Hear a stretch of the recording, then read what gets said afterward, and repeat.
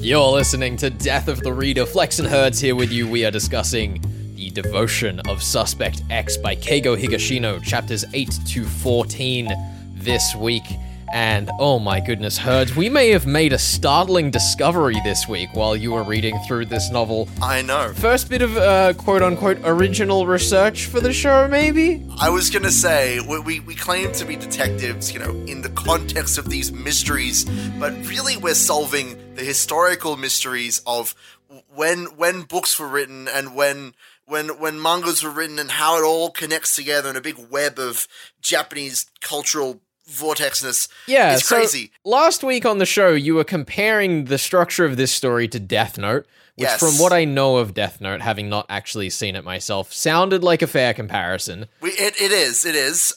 Sort of. But then you started reading for this week, chapter 8, and just sent me a frantic message in a state of panic. Could you tell me a little bit about why you were so panicked? So here's the deal, right? The chapter 8 opens up with we're in a school or something. I don't remember. It doesn't matter where we are, but we open up on our characters arriving at a tennis court.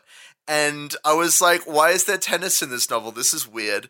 And by the way that the characters described as both Ishigami and Galileo are competent tennis champions, and there's all this nonsense going on. I was reminded in a moment of hysteria of a scene from Death Note in which our cat and mouse characters, the Galileo and Ishigami equivalent, Light and L, trying to get them mixed up, have a tennis match. And so they're having this inner monologue debate thingy where they're trying to figure out whether or not Light is going to throw the match and whether or not the psychopath would throw the match, but whether or not they wouldn't throw the match because not throwing the match would be less suspicious than it's ridiculous. It is very ridiculous.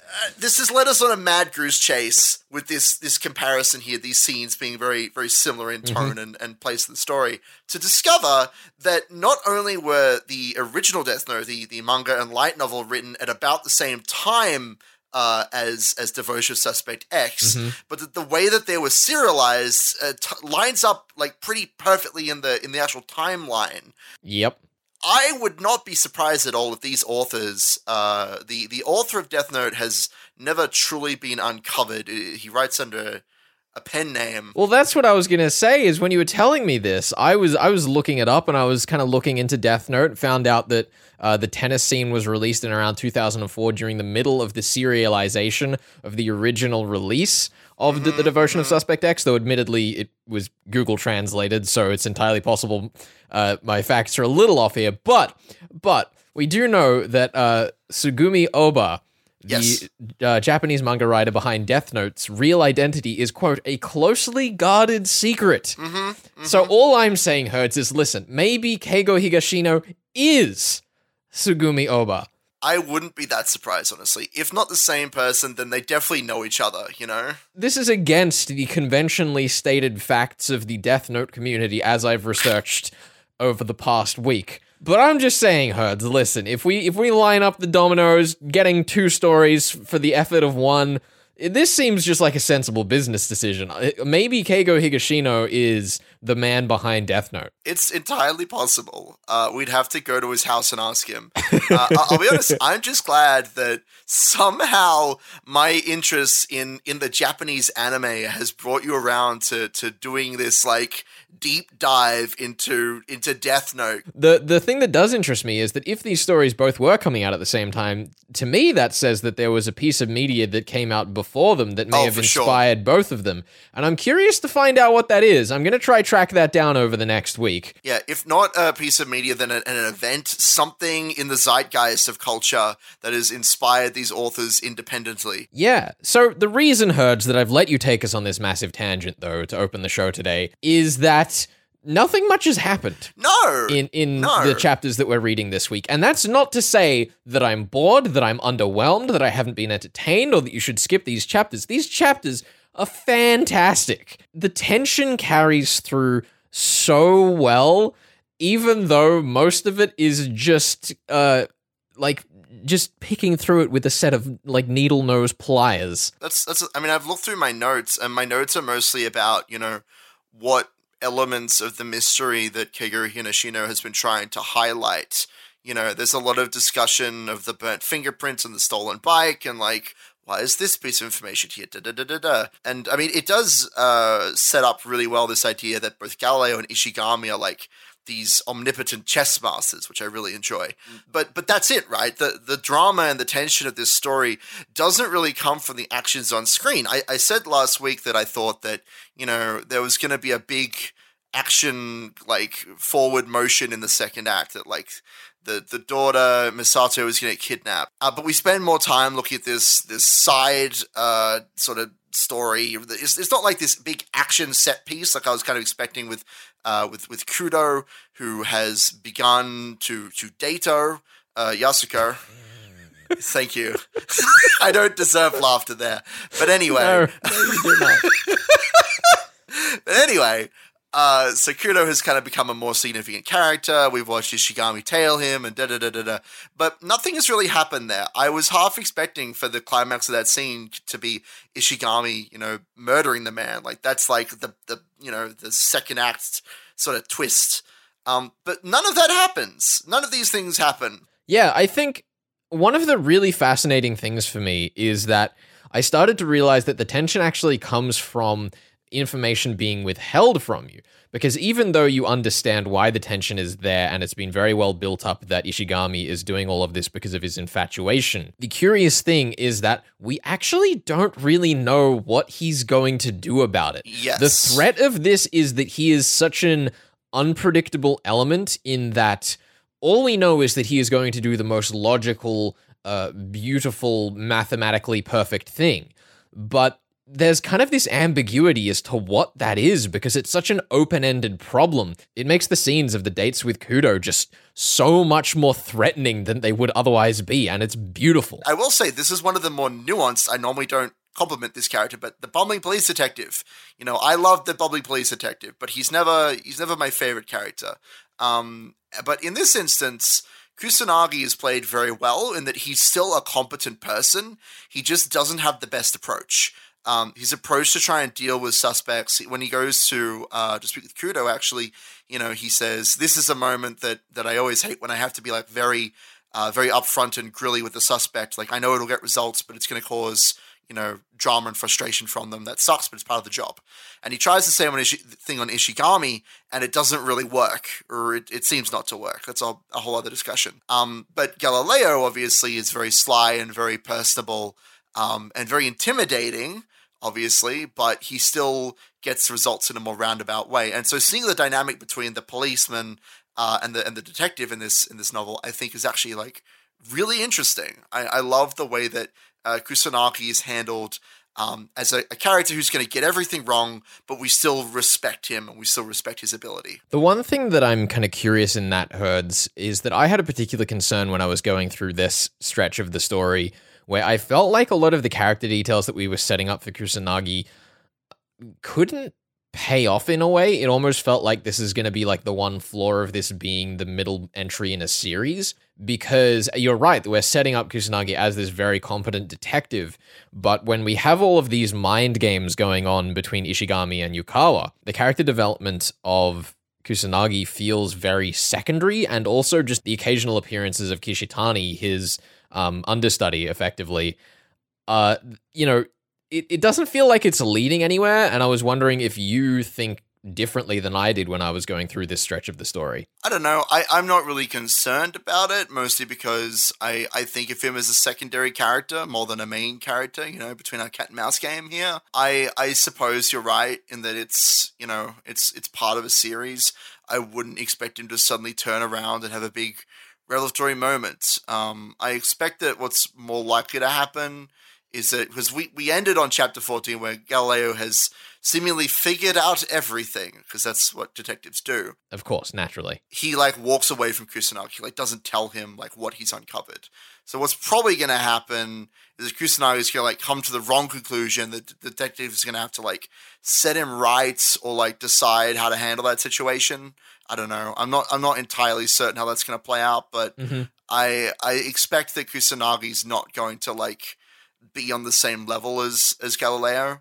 But hey, maybe in a future book they'll like team up for reals this time. Maybe that'll be what happens. Also, on that note, I do have a mild complaint with this story, and that's the fact that they gave Yukawa the nickname Detective Galileo when so many characters in the story keep referring to Kusanagi as the detective because it is his job as the detective. It's his title. So there's so many moments both in reading and discussing this book that I'm like, wait, hold on, is this which detective? Which one?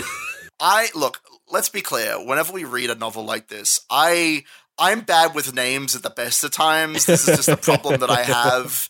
Long-time listeners will be aware of my inability to get names straight.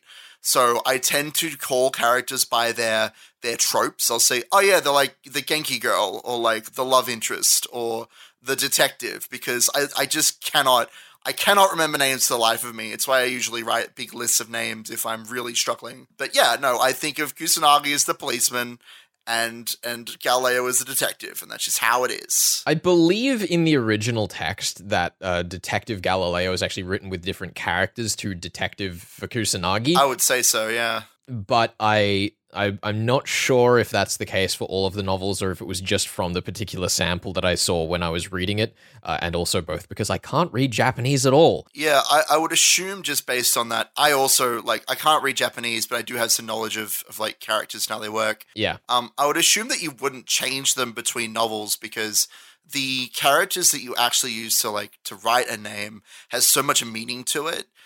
It is one of those things that I wish English had.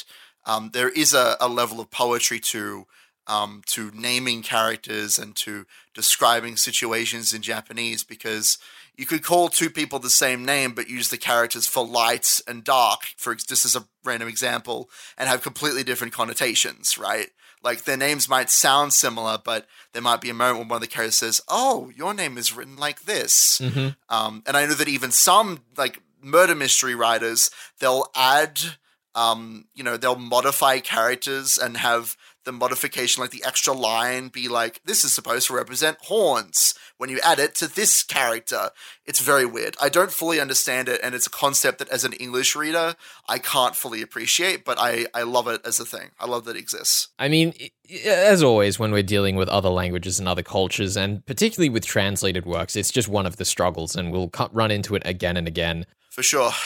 But on the other hand, I did want to talk about the translation in this segment because, first of all, I found the first typo of the translation that I noticed in this section. What was it? It was just a small grammatical error. It actually still kind of made sense. It was just that there was a "the" in a sentence where I didn't think it needed to be. Okay. But the other thing that I really wanted to compliment, and we said this last week, the translation's been great so far, but I've read some criticism saying that reading this book felt like it was reading a translated text, which, okay, I mean, that's a true statement. I guess that's criticism that I can understand, but don't necessarily agree with. However, I think that the criticism that I saw was because it was about one of the mathematics scenes between Yukawa and Ishigami. Because I think that the way that the text tonally changes between the rest of the novel and the scenes where Ishigami and Yukawa are facing off actually really helps. And it's been carried across kind of effectively. There's something almost intentionally a bit more stilted about the discussions of theories in this book that really helps separate it from the rest of the story. I think it highlights those scenes really well, and you feel like the air feels, you can feel that stagnant air as it's like a moment, a pregnant moment where something's about to happen, something is about to be uncovered. I think it really does lend to the narrative in that sense. Because the reason I noticed it is because there's one scene where Kusanagi starts discussing mathematics with Ishigami, for other reasons, in quotations.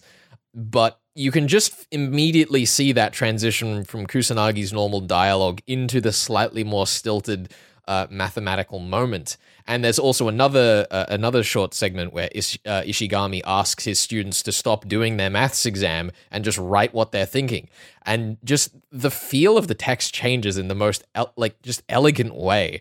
And I'm glad that was, I think, carried across from the Japanese so effectively. Yeah, for sure. Anyhow, Herds, I think that's just about the time we have. So let's throw to the tunes, throw to Paul Meter. I love who's tunes. Been guiding us through all of Death of the Reader with his wonderful theme song he made for us. Yeah, the true hero. We'll be back with more of The Devotion of Suspect X by Keigo Higashino in just a second.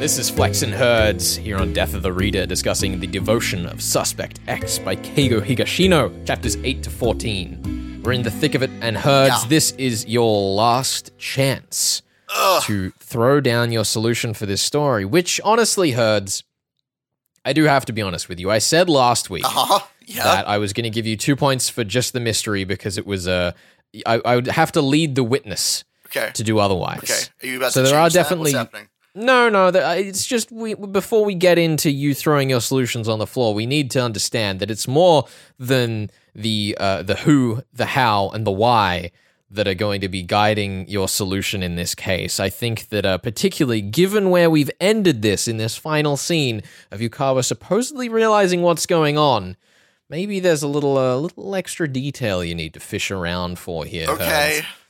I'm glad that I have no idea what that is or how to find it. I know. I'm Listen, ready. Herds, this is why I've had to offer 2 points for one problem. Okay. Because I don't want to lead the witness. All right. I'm ready. But I think you're prepared. I think you are emotionally capable. I hope so. Of coming to the right conclusion. Look, I have faith in me. I have faith in my ability to look past all of the excellent character dialogue and really grill into this and really look at it with a heartless, condemnational attitude. That'll help me, I'm sure. The one thing I did want to address in the mystery, Herds, is that this sequence, as we said, doesn't really do much. And part of the reason it feels like it doesn't do much is because we spend so much time going over clues that we already know why they're there and who did them. You know, we know that the bike was put there by Ishigami. We know that the clothes were burned by Ishigami, probably so that he could wander around in the clothes of Togashi so that he could establish, his position elsewhere during the day.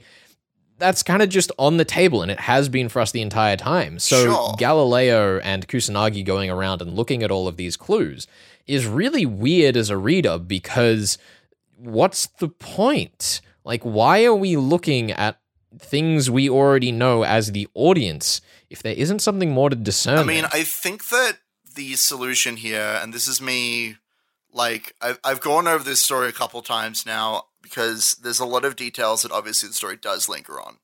I think that the telling moments for me, there was the discussion of the bike being stolen, and specifically they highlighted that it was a new bike, that it was more likely to be reported. And the characters in the moment, they come up with the idea that would somehow help the murderers, like, get away with it.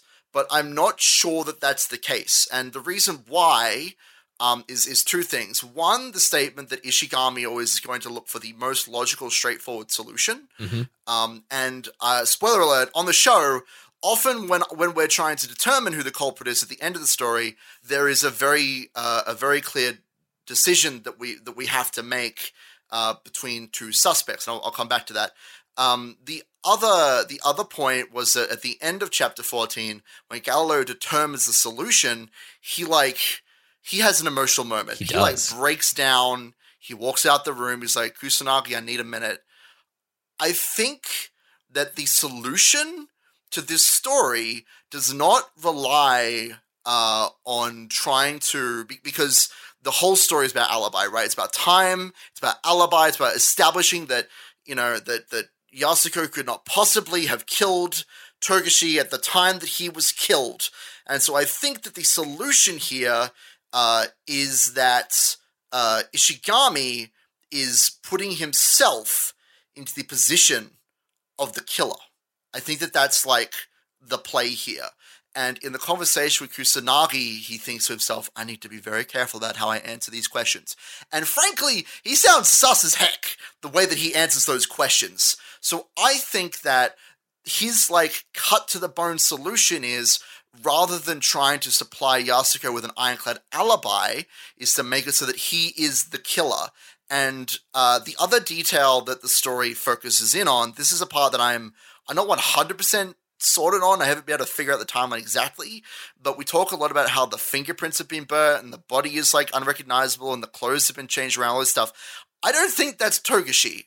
I think that the body that they are actually examining for the time of death is somebody else. that Ishigami went and killed the following day. You know, they're like, where were you the following day? Why did you call in sick? And he's like, I don't know, I wasn't anywhere. I think that you mentioned, actually, Flex, last time we were on the show, that Can Man is listed as like a real character in the story. I think that because Can Man, I know, you're loving this, I'm bringing it back to Can Man. I think that Can Man has been enlisted as being like alive and present since then, but I think that he's a real actual character, either because he is the person who's been killed the day after, or it's one of his friends and he's gonna like give a testimony during the like finale of the story. So if you were to go back to the first chapter and look down the list of homeless people that it describes, do you think you could then go back and find another scene where just one of them is missing in this book? Is that something that you have done? I haven't actually done it. I ran out of time. Oh, herds. I remember distinctly that the first time through we get Can Man, like the engineer and some other character, and I think it's that other character that isn't mentioned when we go back to that location. So I think that what Ishigami has done is that he's literally gone to the homeless people, he's killed one of them, like dressed them up in Togashi's clothes or whatever, and he's made it look as though Togashi was killed the following day so that Ishigami could be like, oh no, you got me. I am the only murderer. And this follows on thematically too, because the discussion that we first have immediately after the murder was done is a discussion between Misato and Yasuko, who both are complicit in the murder, right? And they say, I'm going to take the fall. No, I'm going to take the fall. And Ishigami's like, no, don't worry about it. I can get both you off the hook. And the implicit solution being that he's the one who's going to take the fall. Now, I do want to address, before you try to bamboozle me again, why is your solution changed so much from last time? You said he was going to be a horrible person who was going to kidnap everybody and all that crap. Here's the thing. My perception of his character has changed because I do think he's callous enough to commit a murder.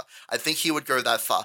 But he did not jealously kill Kudo. And in fact, this is another one of those details that's going to elude me, but the detectives discuss that the murder seemed to be pointing them towards a certain district of the city.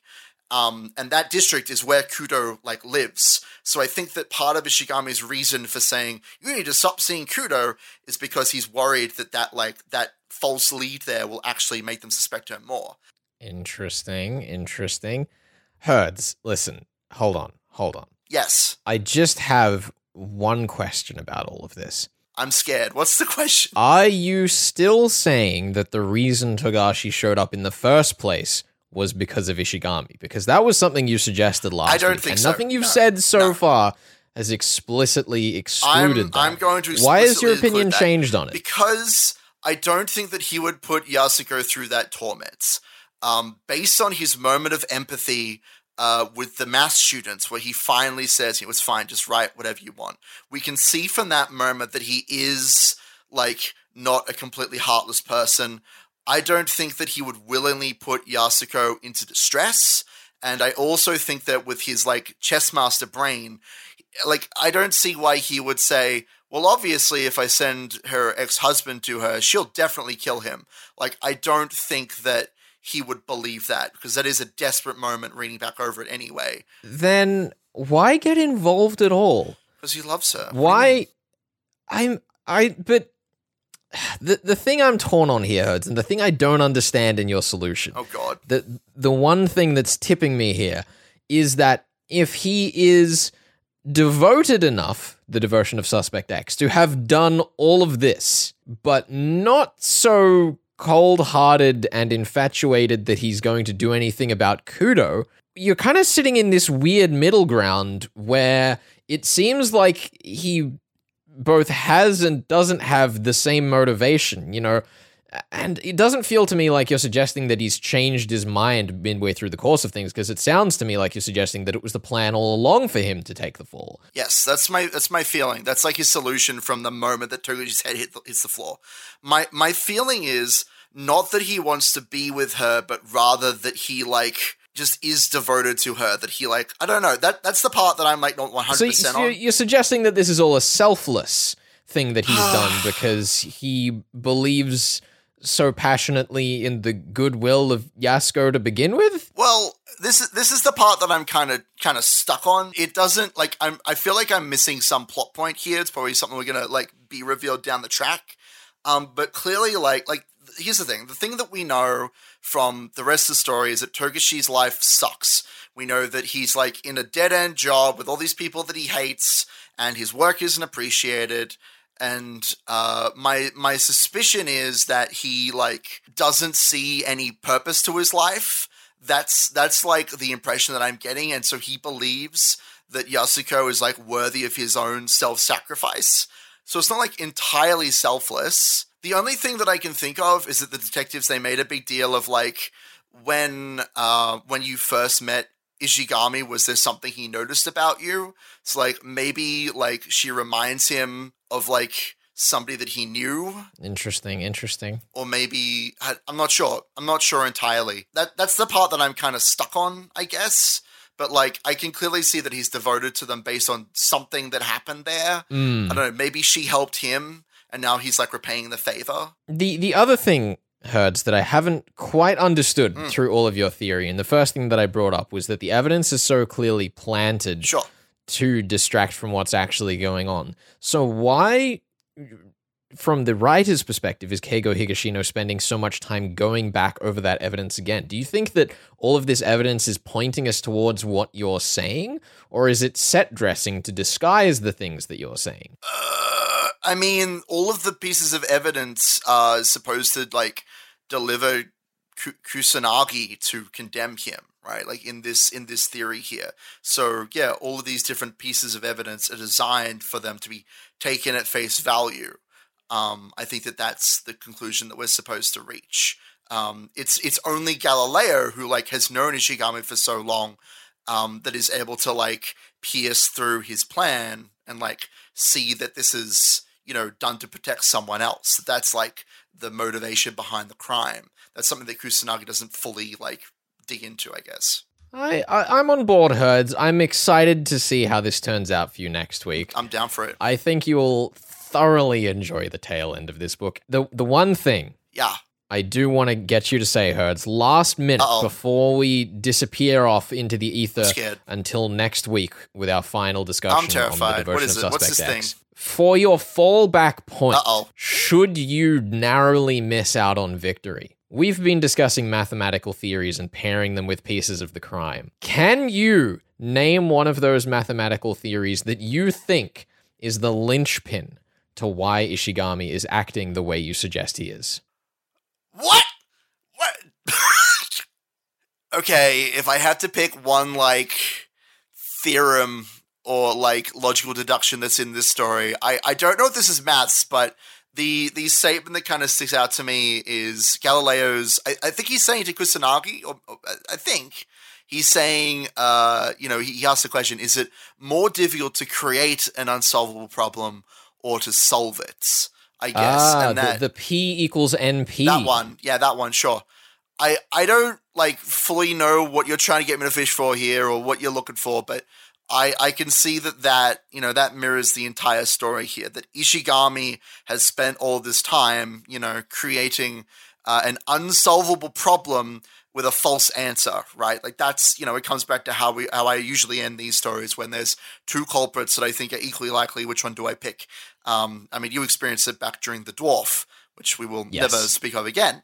But this entire idea of, you know, is it easier for the murder mystery writer or Ishigami in this case to try and devise something that cannot be penetrated, or is it easier to solve?